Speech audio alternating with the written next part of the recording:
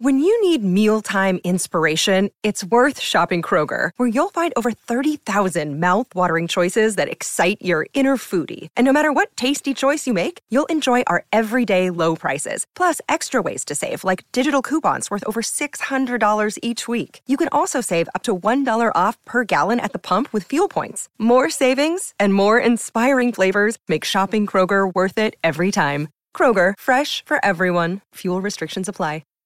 Hi, everybody. This is Adriana Trajani. I'm the host of You Are What You Read. I have the privilege of interviewing luminaries of our times about the books that shaped them from childhood until now. We get everybody from Sarah Jessica Parker to Kristen Hanna, Mitch Albom, Susie Essman, Craig Ferguson, Rainn Wilson, Amor Tolls, you name it, they come, they share. New episodes of You Are What You Read drop every Tuesday on Apple, Spotify, or any major streaming platform wherever you listen to your podcasts. Welcome to the family with Ralph W. Basham, Hackmaster. Andy Brant Bernard. And Cassie Schrader. We'll be right back, hour 2 with the family. Michael Bryant, Bradshaw and Bryant, what's the latest? Well, basically, we're trying to represent people who have been hurt, then talk to them before they talk to an adjuster. One of the key points is to make sure you know what your rights are before you start talking to the insurance company and they start asking you questions or they try to settle your case early and cheap. Well, what's interesting to me is, a lot of people have fear of attorneys. It makes them very uncomfortable. They get nervous about it. What should I do? I've known Michael for years and years now, and I would highly recommend you. So that should be good enough for everybody, because I don't endorse people who are dirtbags. Well, I appreciate that. But I guess the key is people think I'll charge them if I talk to them. Right. So a lot of people call me up. It's like, how much is this going to cost if you call me back? Like, you want me to call you back? How much will that cost? I don't charge people. The only way I get paid is if we recover, if we get money from the other side. And there's a lot of people I talk to that I never get paid for that are just part of giving them advice to make sure they know what they can do and what their rights are. And your record's terrific as well, we should point out. Well, it works. It's been good. It's been good, ladies and gentlemen. It's been good. And how do they contact you? And either through our website, which is minnesotapersonalinjury.com, minnesotapersonalinjury.com, or at 800-770-7008. Michael Bryant, Bradshaw and Bryant. Walser Automotive introduces the new kids on the block, not the band. It's their 3 newest dealerships. Experience the Walser way at Wayzata Nissan on 394, or Walser Polar Chev and Walser Polar Mazda on Highway 61 in White Bear Lake. I've had all 3 general managers on the podcast, and I can honestly say that Mike, John, and Brett are some of the finest car people in the 7-county mosquito control district. This month, in addition to great deals, they're searching for used cars and will pay Kelly Blue Book Excellent, whether you trade or sell outright. Some reconditioning can apply, so please, no flood cars from Apple Valley. So, if you're shopping for a new or used Chevy, Mazda, or Nissan, check out the new kids on the block. Don't tell them Tom sent you. Just show up and be amazed.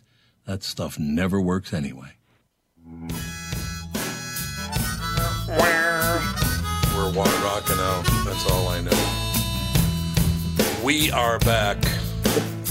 How are we doing? Is our guest ready? Yes, the he's guest ready to go. Okay, well, I'm glad to hear that. Works for me. How you doing? All right, hanging in there. Whoops, there, you kind of broke up there. What'd you say, Jamal? I said, all right, hanging in there. And yourself? Okay, yes, I'm all right. I thought I was Matthew McConaughey for a second. All right. He loves doing that. I thought I was, too. Jamal Truelove, you're a smart man, the last black man in San Francisco. Although, wherever you move, Jamal, I'm warning you, if you're moving from San Francisco, you can't poop on the sidewalk anywhere else, Jamal, so be careful. Oh, that's an epidemic out here. Yes, it is. It's true. Ladies and gentlemen. God. Nasty. Everybody knows about the poop on the sidewalk. The poop on the sidewalk. Jamal Truelove, ladies and gentlemen, whose incredible personal story we are assuming you're aware of. Not a stranger to the spotlight, Jamal co-stars in the critically lauded feature Joe Talbot's The Last Black Man in San Francisco from A24 Films, opposite Jimmy Fails, Jonathan Majors, Danny Glover, Rob Morgan, Tachina Arnold, and an assembly of talented performers. The Last Black Man in San Francisco is a dramatic feature directed and produced by Joe Talbot, based on a story by Jimmy Fails and Talbot, which in turn is partly based on Fails' own life. Jimmy dreams of reclaiming the Victorian home his grandfather built in the heart of San. Oh my God, I can see this. Jamal, a Victorian home, whether it's in disrepair or not, a Victorian home in San Francisco has got to be worth a fortune, isn't it? Yeah, for real. No, absolutely. Regardless. Yeah, it doesn't. Yeah, none of it matters. I mean, how is it? I believe San Francisco is the most expensive real estate market in America, is it not? No, it is. I believe median rate just to live in San Francisco right now is like at $3,100. Wow. Unbelievable. So how'd you get involved with this project, Jamal? Well, actually, I was volunteering for a nonprofit organization called United Players, based out of here in San Francisco.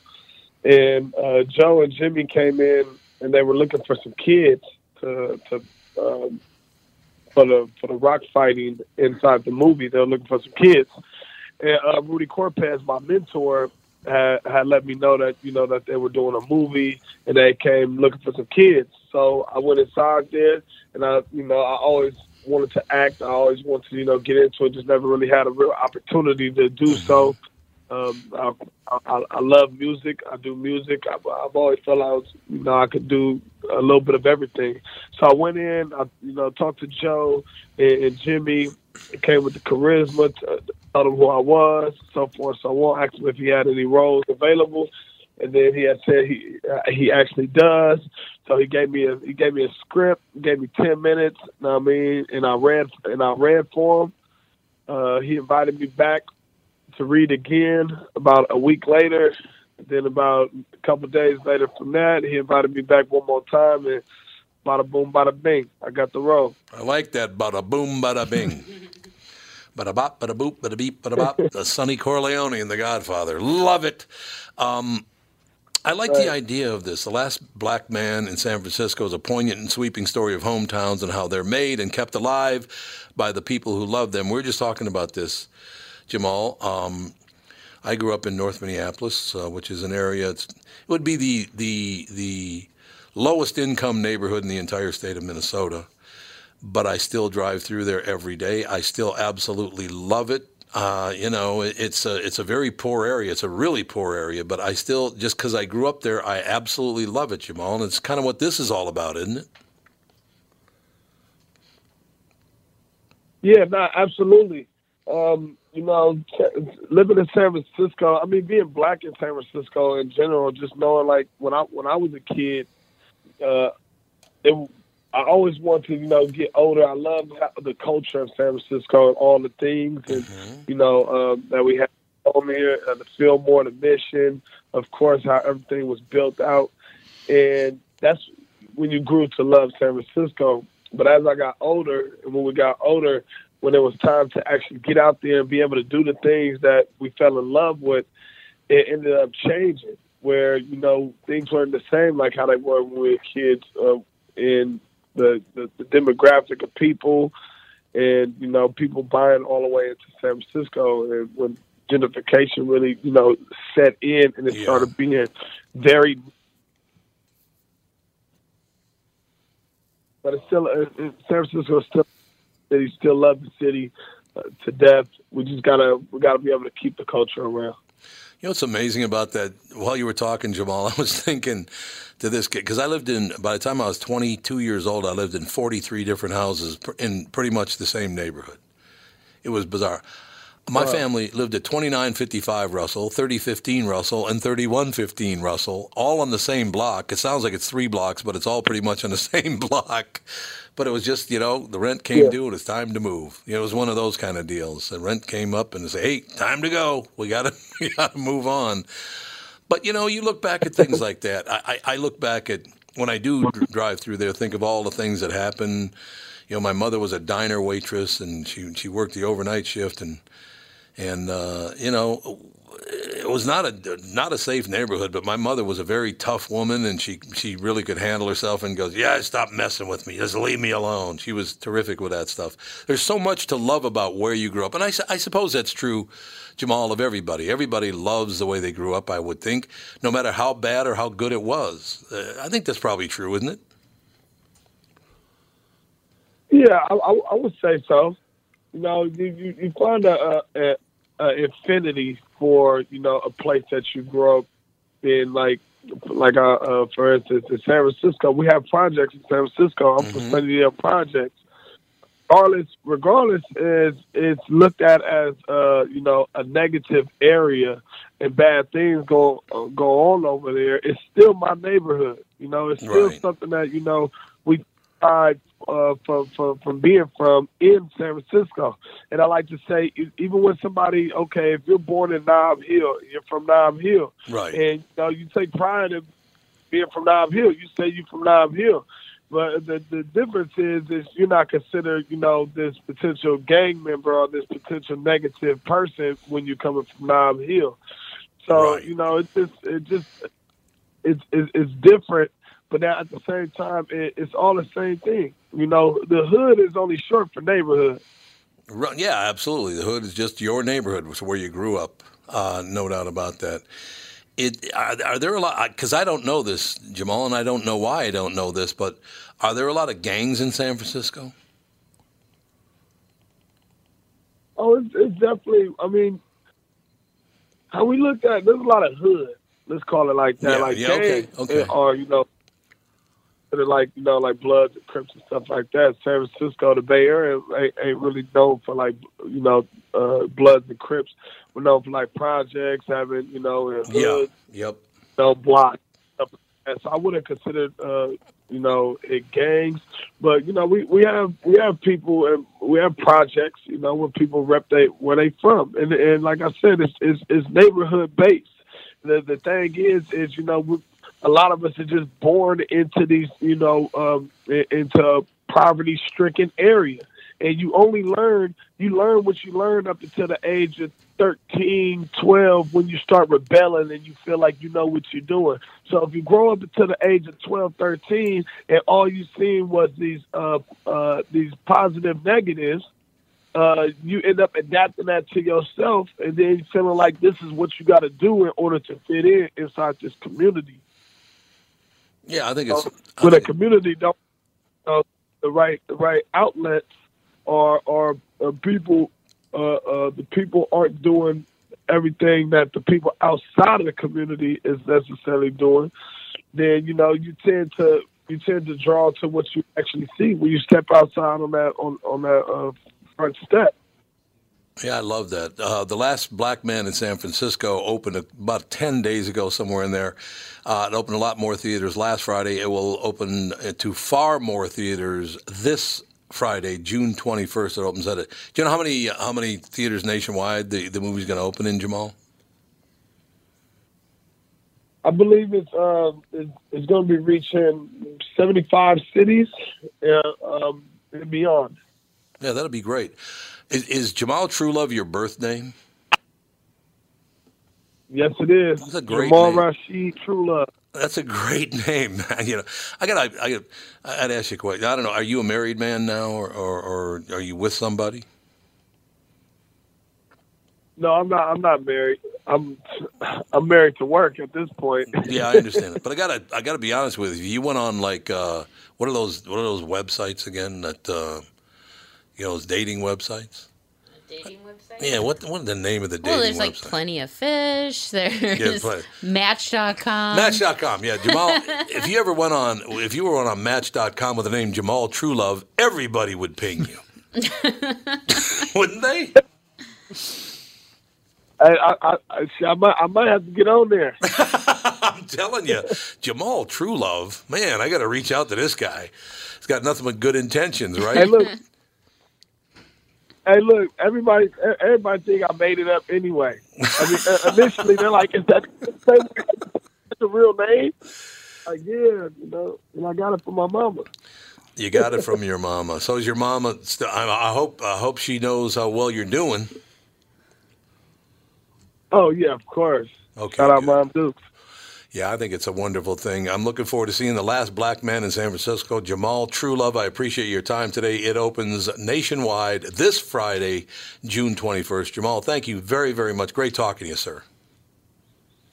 Yeah, thank you for having me. Yeah, everybody make sure they get out and go see The Last Black Man in San Francisco. It's a must watch. It's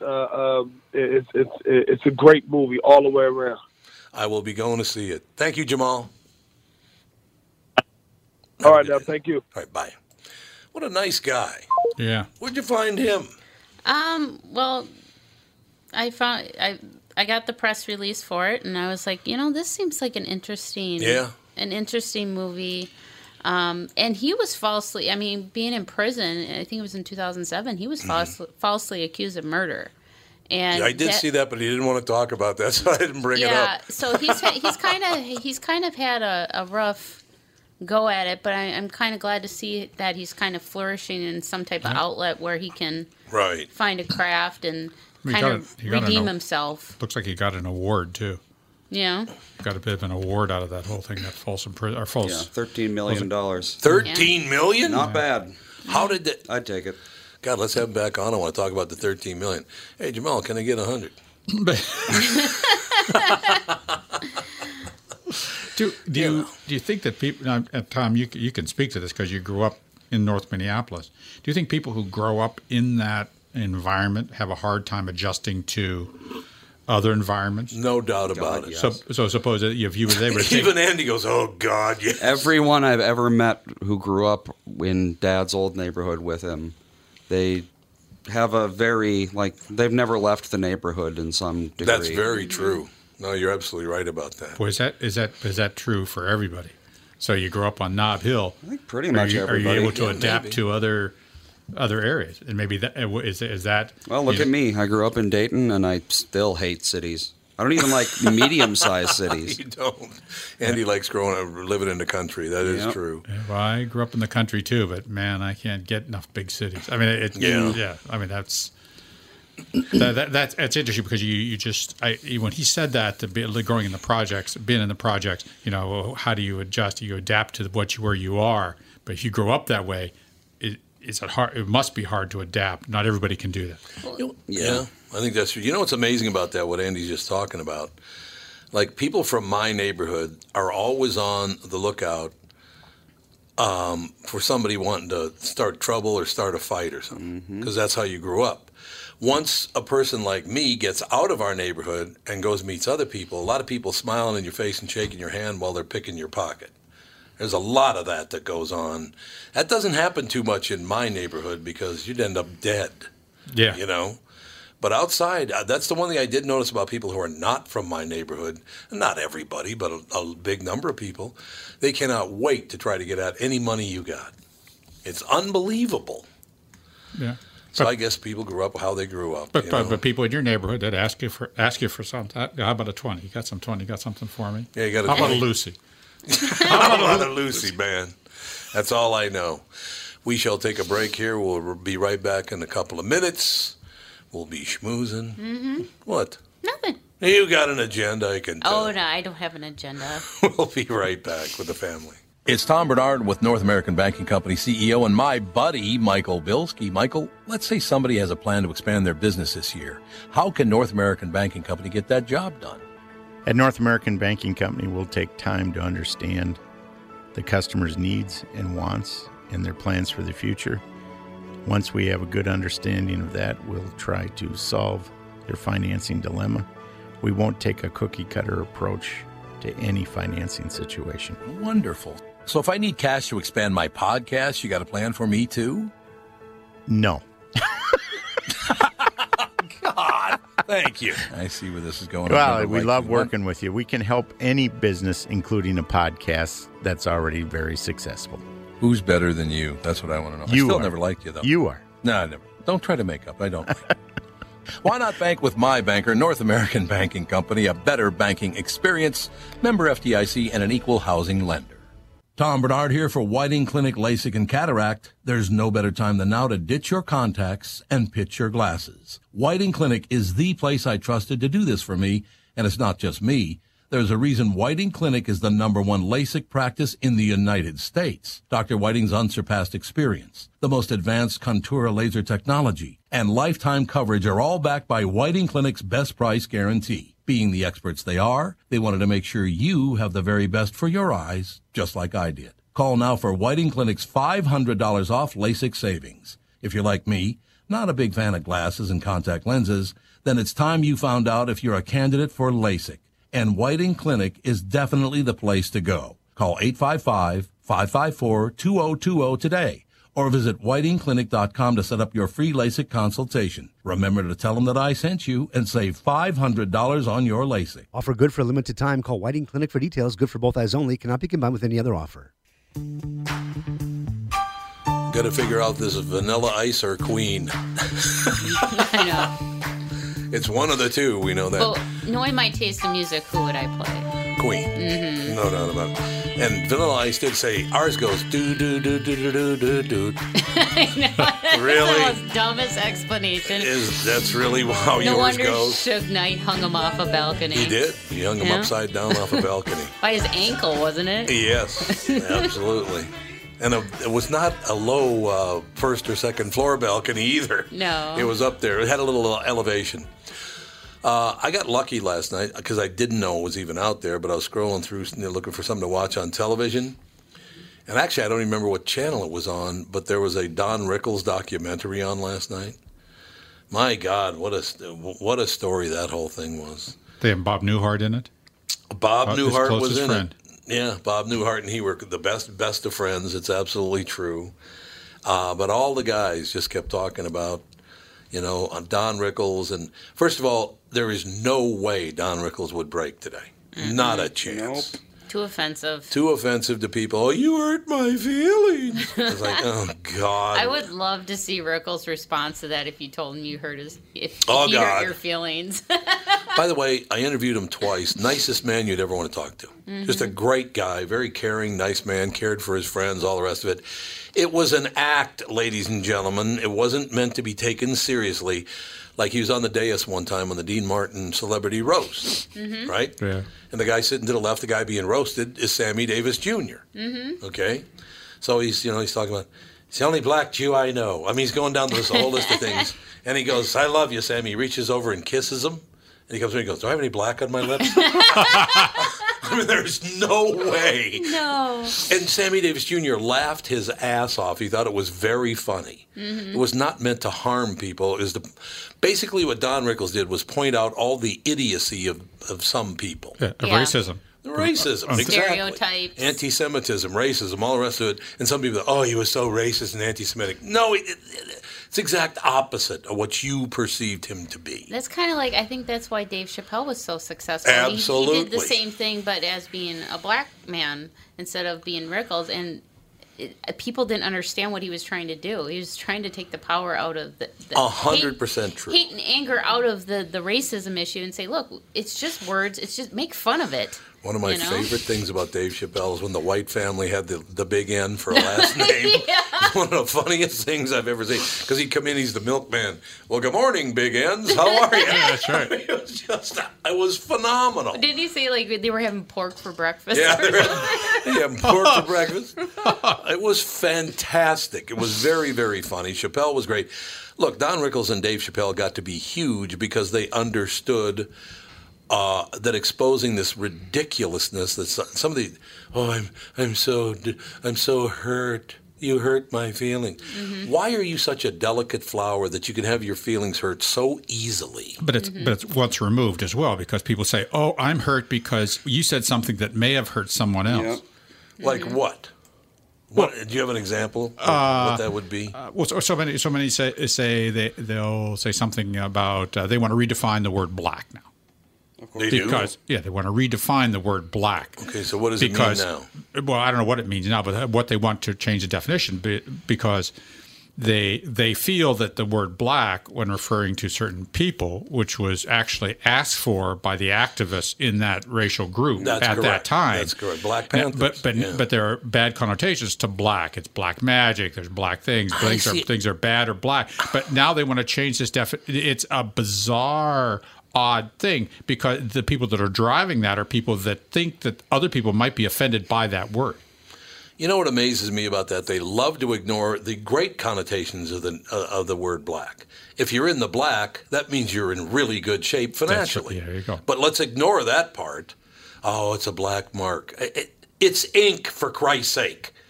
This is what we're talking about. We're talking about blue ink, black ink, whatever it is. It's not negative in any way, shape, or form to be in the black. It's a very good thing to be in the black. Yeah. So why do we want to just ignore that part of it? Who knows? Who knows? I don't get it either. Plus the fact, my favorite is still first of all, the word Negro just means black in Italian. Nero or Negro. Negro is actually how it is. And that's more Spanish. And I'm sure there's certain dialects in Italy. I mean, there's a whole bunch of dialects in Italy that would probably say that as well. And there's no question about it. One of my favorite Ray Donovan episodes ever is when John Voight, the old man of everybody, he has a black son, and he entices his son to come down and box in Mexico, right? So the young black man flies down to Mexico, and he comes in under these posters all over the place that say, they call him El Negro. He goes, Dad, what are you doing to me? What are you doing to me? El Negro? I mean, it's phenomenal, the whole thing. And I think it was it Samuel L. Jackson? Well, damn, Negro, that's all you had to say, which I think is wonderful. Yeah. It's just black. Nothing negative about calling someone a Negro. It's just black. That's all it is. And once again, there are many instances where black is a very positive thing. Mm-hmm. Why do we ignore that? I don't know. And the black hole is all powerful. All powerful, exactly. It absorbs everything into it. I mean, you're right. It's just an odd diversion from other things. I think these people have this, I'm offended, we have to do something about this, where it's really not addressing a real problem. I have a friend, a Native American friend, who just texted me, don't mention being in the red. Okay, well, we'll stay away from that for now. Don't mention being in the red. Oh, well done. Oh, that's great. That's phenomenal. That's how we need to return to a clear understanding that all the stuff that's so offensive isn't really offensive. No. And that's why comedy has to have that leeway. They should be able to say whatever you want. Oh, God, yes. Absolutely. Say whatever you want, because the market will fix it. If you are that bad and that offensive, it's really that bad, people don't want to hear this, don't want to be introspective, well, then they will not go to your humor. Well, I mean, look at the three examples we could use. We could use Richard Pryor, Dave Chappelle, and Don Rickles. And basically, in a way, I think Rodney Dangerfield was all about, oh poor me or oh poor you. Yeah. Mm-hmm. I mean, great stuff, but I don't hear any of that stuff anymore. People just won't do it anymore, which is too bad. Yeah. It is. It's Bobby Slayton. Bobby Slayton's another perfect example of it, and he's a guy that doesn't even work that much anymore. His act, what many people would criticize of being misogynistic, yet his wife was the love of his life. He made dinner for her every night. He did, yep. Every night, yep. And was devoted to her. And that was from one of his friends who spent time with him in his home. Yep. And that, when you hear that sort of thing, it's an act. It's just an act. It's a character. It's a character. That people are trying to make a living because it makes you laugh, makes you be introspective, makes you be, I don't know, you feel better about having heard some of these things because you need to hear this stuff, except for Paul Mooney. Paul does get a little carried away, doesn't he? Oh, he doesn't.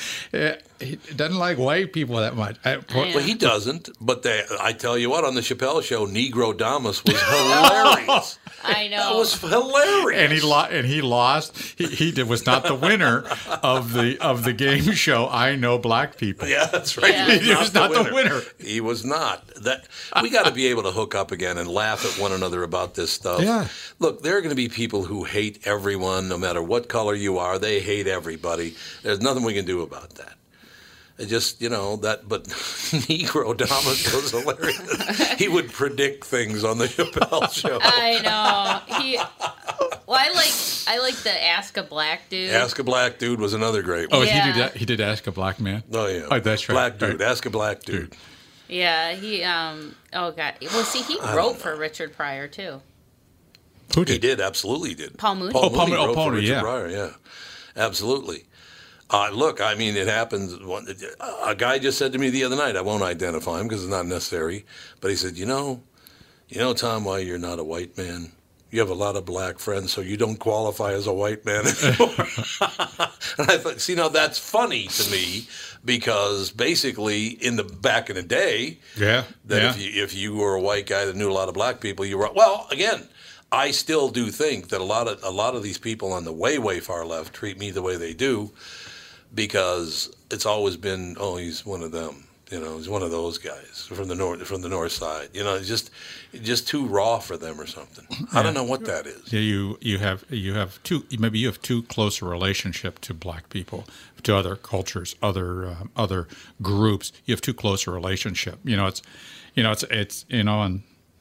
don't know. I think that Malcolm X really had he was interviewed one time about liberals in America, right? And he had complete suspicion for them. He said, "This is not good. These people are not for your best interest. They are just using you." And I think you get both the far left and the far right they really have a problem with any minority. No, it's true. And there are people who are minorities that have a problem with every white person. They just do.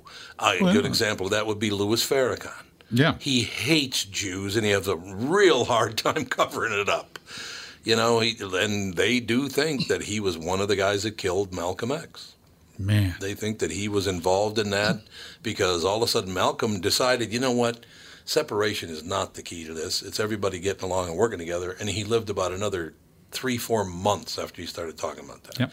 And then he was shot to death. He came back from his tour with the Muslims in Saudi Arabia or Africa. Yep, absolutely. And he came Both, back actually, and he had an epiphany, and they didn't like his epiphany. They did not like his epiphany. You're absolutely right about that. Well, they didn't, because he changed his attitude, his approach to this altogether. He got away from absolute hatred to maybe, hey, let's just be cautious with this, and let's try to work together with some of this so we can come to some common good. Yeah, I mean, one thing you were talking about Dave Chappelle earlier, he got a lot of heat from some people in the black community. They say Reverend, what's his name, Jackson? Jesse Jackson? Jesse Jackson was getting on him saying, hey, man, you're making white people laugh at us. This is not good. Al Sharpton. Al Sharpton was involved in that. Oh, you white people are laughing at us now. That's not good. They're not laughing at you. They're laughing along with you at cultural differences. Well, I got a little Paul Mooney if you want to hear it. Oh, I love Paul Mooney. Crabby bastard. This is like outtakes from Ask a Black Dude from the Dave Chappelle show. And he's so funny. He is very funny. Why we black people like to smoke so much weed? Can you tell me why? Well, I have a question for that nigga. Well, where are your teeth? Well, we might have to edit that one out. It cracks me up. But I think black people like to smoke weed because they're so depressed about not working. So they just get a blunt and try to get high and forget. Yeah. But it's very sad because most people that I know that smoke weed, I don't do drugs, most of that I know, they forget a lot. And I love that commercial on marijuana that used to be on when they came out and said about your memory. Said, I smoke it and I don't forget. And then what was I talking about? I guess it all depends on what kind of herb you speak. I mean, I'm not into any kind of drugs, so I don't have an answer for that. I think black people just like to party. They have that in their blood. And sometimes they can go overboard, and it's real sad. And don't ask me about drugs. Ask Whitney and Bobby. Don't ask me. Oh, man. But see, that's how raw he was. He was just raw and in your face. He was so poignant, and all of a sudden, just like, boom. Yeah. That is funny. He had a great delivery. Guy. And I think he was probably a perfect writer for Richard Pryor, Oh, I think it's absolutely true. Yeah. There's no doubt about that. He, honest to God, Paul Mooney just lays it out there. You know who loves him is Philip. Philip loves Paul Mooney. And I do too, actually, because, I don't, that whole hard shell that he has toward white people, I don't think it's really there. Mm-hmm. It's kind of a way to protect himself, and I do understand it. But I've never gotten the feeling that Paul Mooney hates white people. And why don't we give him credit? He is a character. He's a character, exactly. I mean, that's what he's doing. Let him be. Mm-hmm. Let the guy be. Cassie's got a little work to do with that. Edit later. Working over it. Yes, I'm sure all the outstate radio stations have loved that. Yeah, I'll edit that part out. But yeah, it's just, I love Paul Mooney. I don't know. I just love that rawness that those kind of comedians have. Yeah, and that they don't They don't try and sugarcoat it, and they don't care if they offend you. You know, if you don't like it, then get out. And yeah, right. You know, it's sad to see comedy moving away from that. And they're never coming back to that either. And they'll never come back to that because it's just too offensive. It's not offensive. It gets people used to one another. Calm down. I make fun of myself all the time. I do too. You know, I make fun of you all the time. I mean, myself. I'm self-deprecating, but yeah, and it's just because I think Dave Chappelle also at one of his ends of his shows he did like a Q&A of like, why do you think these stereotypes are so offensive? And he asked one like, why is it offensive to black people if we like fried chicken? It's delicious. Not why at is all. it offensive? We talked about that, just last week with Father's Day. Every year, we would have fried chicken, watermelon, and mashed potatoes because it's poor people food. It's my favorite food in the world. Mm-hmm. We grew up poor. I loved it. Hey, Mom brought home some fried chicken. This is wonderful. There's worse things to be labeled as than eating fried chicken. Yeah, no doubt about that.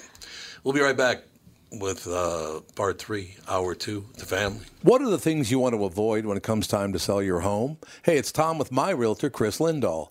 If you're like most people, it's things like open houses, staging, decluttering, repairs, maintenance, and all the people coming through your house. Hey, Tom, the Guaranteed Offer program from Chris Lindahl Real Estate was created for people like you so that you can avoid the things that you don't like doing when it comes time to sell your home. We have been presenting offers for homes in most price ranges. Homeowners are loving our Guaranteed Offer program, especially how much money they are making on their home sale without the inconveniences. So this program is for all price ranges and conditions, including perfectly maintained homes? Most homes do qualify. To see if your home qualifies, go to chrislindahl.com and click Get Offer right now. Will you be the next homeowner to accept an offer from our Guaranteed Offer program? Find out now.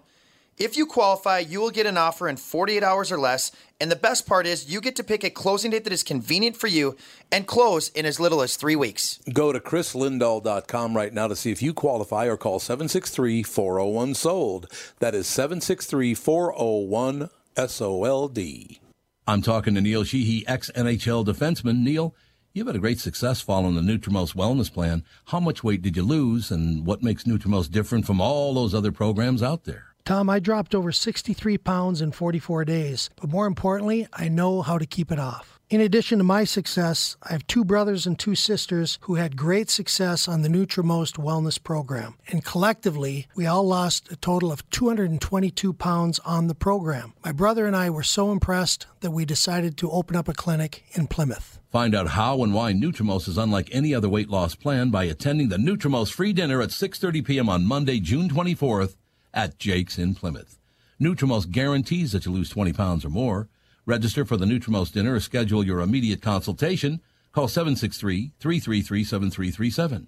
That is 763-333-7337.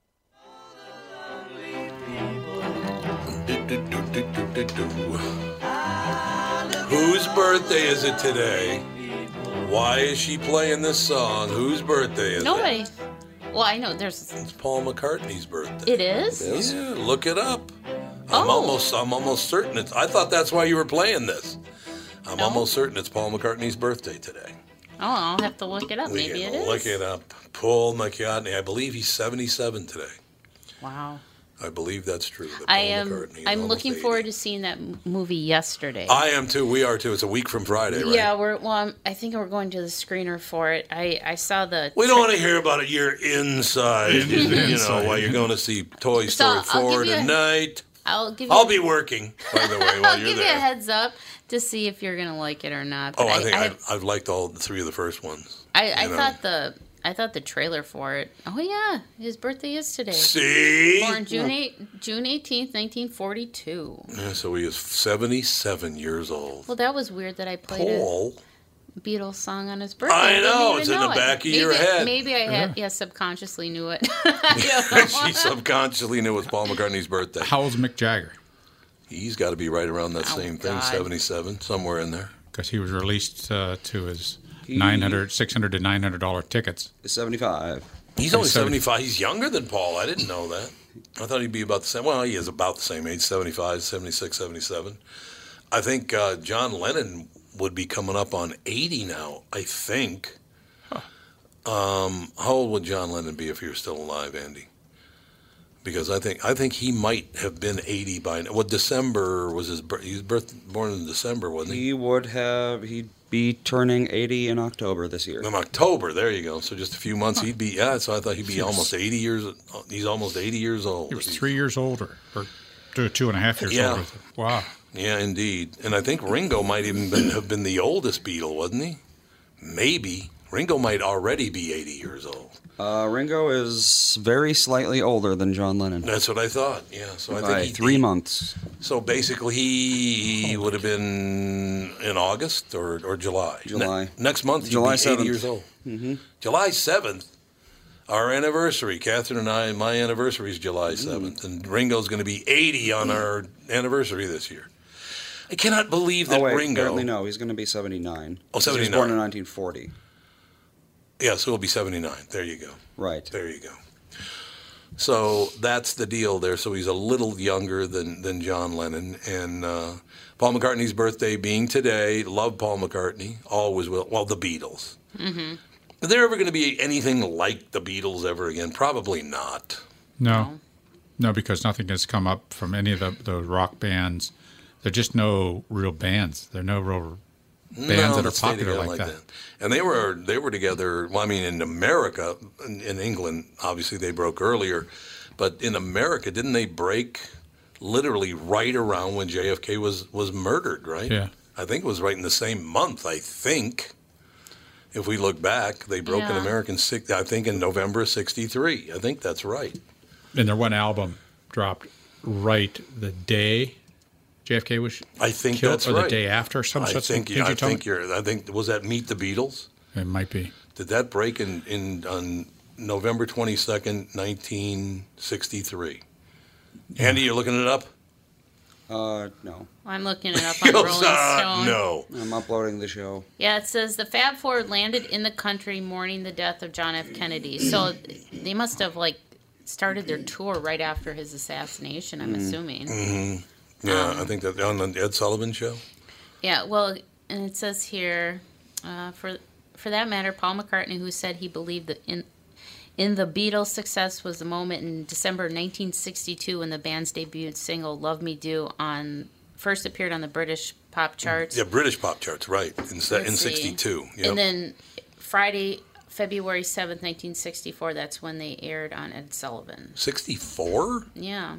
So they did come here in November of '63, but they didn't debut on Ed Sullivan until February '64. Yeah. Okay, I guess that does make sense. And what was the first question that was asked of Paul McCartney in America, and how did he answer it? I don't know. This is phenomenal because it is recorded somewhere. Paul McCartney was asked about what's your favorite music, and he responded, American Negro music. Mm-hmm. That's what he said. He said, because that back then, Negro still just means black. It's not a negative word at all. Huh. But he said American Negro music was his favorite music of all time. Well, that's what they labeled that kind of music. Bluesy and Yep. Yeah, but he was R&B. also that includes jazz, blues, Motown. It does. Because Motown was running it, so that whole genre, and of course the Rolling Stones had an affinity for that too. They did a number of things that were like that had that sort of sound. It was a black woman who coined the term rock and roll, as a matter of fact. Damn it, why can't I think of her name? I'm getting old, that's the problem. But a black woman called that music rock and roll based on people having sex. That's why she called it rock and roll. Huh. Isn't that amazing? It was all based on having sex. And who the hell was it? God, I can't remember. She... Roll With Me Henry. Rock With Me Henry. Roll With Me Henry was her song. But I don't remember her name.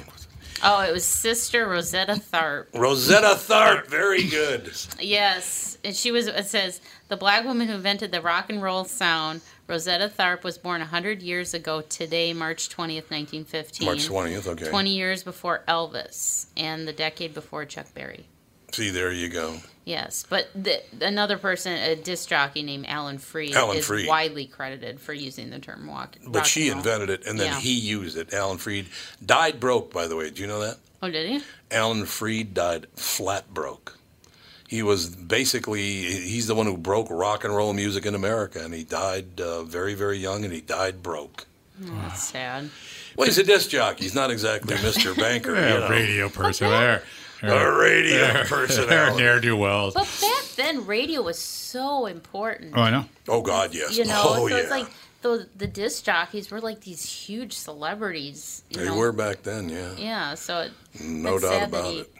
Died broken alone. Yeah, I'm sure that nobody stole his money. Oh, that didn't happen. No, that wouldn't have happened. It's like Tommy James and the Shondells. That scumbag stole what, 40 to 50 million from him? Oh God. Oh God, it is right. It's just disgusting. But if we go back for a minute, there have been in the last 20 years, there have been no groups like the Rolling Stones, like the Beatles. No, it doesn't happen anymore.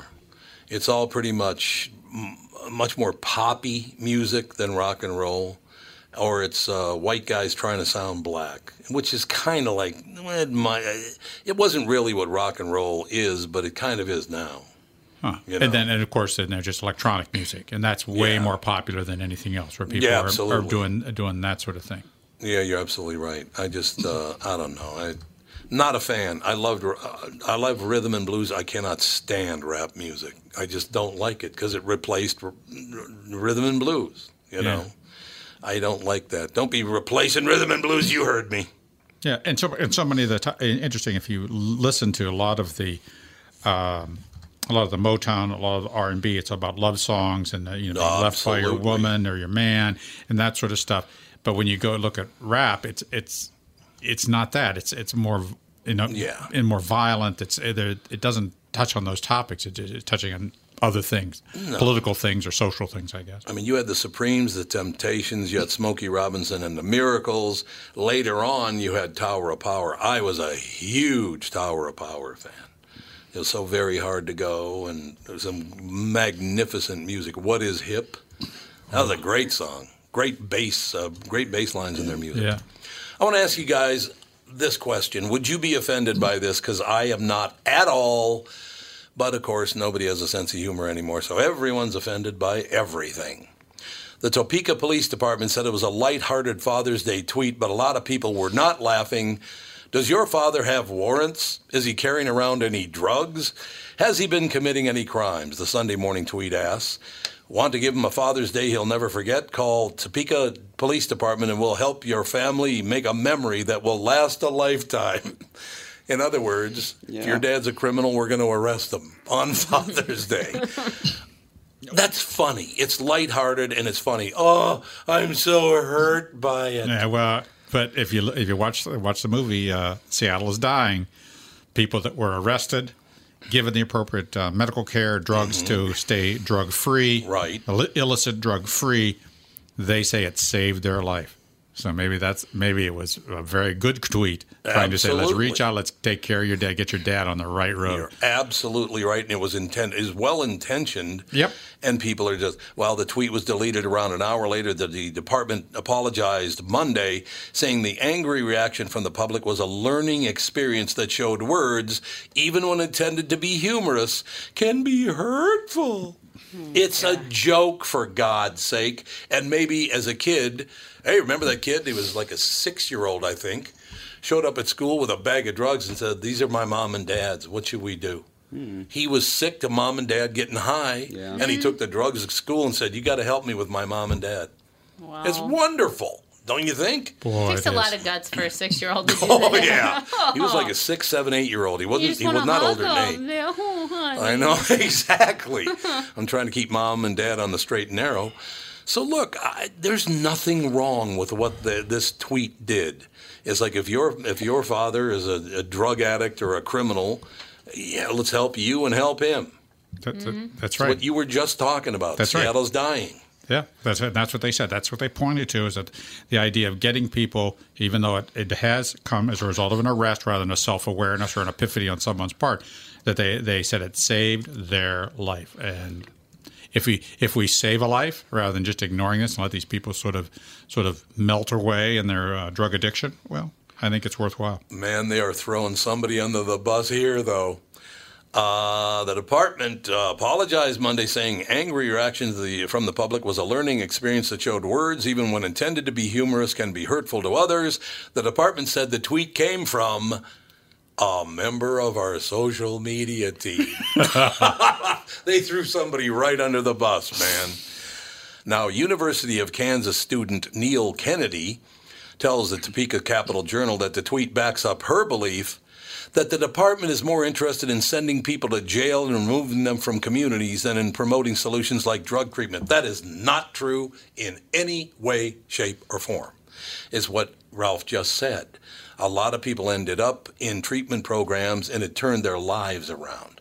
And you can thank the cops for that, correct? That's right. I've always said at some point, every a drug user or alcoholic or anybody who's addicted, at some point in your life, you're going to reach a level of despair that you may stop. And you are going to stop one way or the other. And that level of despair, that level of problems in your life is such that, it's different for everybody. My buddy out in L.A., he had to be on Skid Row. And he finally looked around and goes, whoa, yeah, what's this? What's his first name? Conrad. Yeah, exactly. There you go. He said, that was a level of despair. But other people, they say, geez, I got divorced. Maybe I should stop doing the alcohol, doing the drugs. Maybe this was the problem. So then they get care. They change. Some people need to be arrested. I love this. They need some sort of there's some point where you're going to have to say, this is not good. I have to change, or I'm going to change.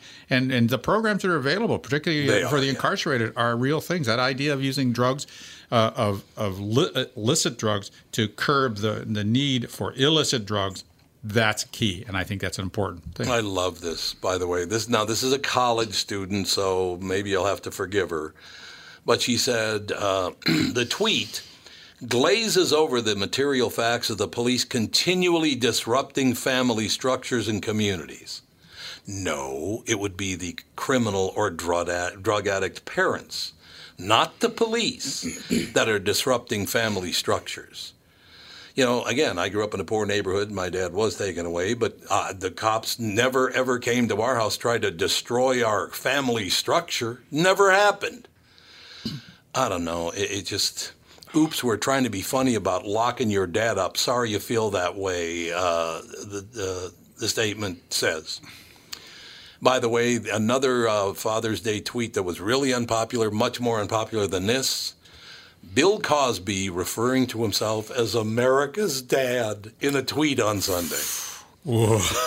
Bill, you're going to have to realize one of these days you're a complete dirtbag and you are where you belong because you preyed on defenseless people by drugging them. Yep. You're not America's dad, Bill. You were at one time. Yeah, people believe that, but you're still doing that stuff. At one time, people believed in you. Look, there was no bigger fan of Bill Cosby.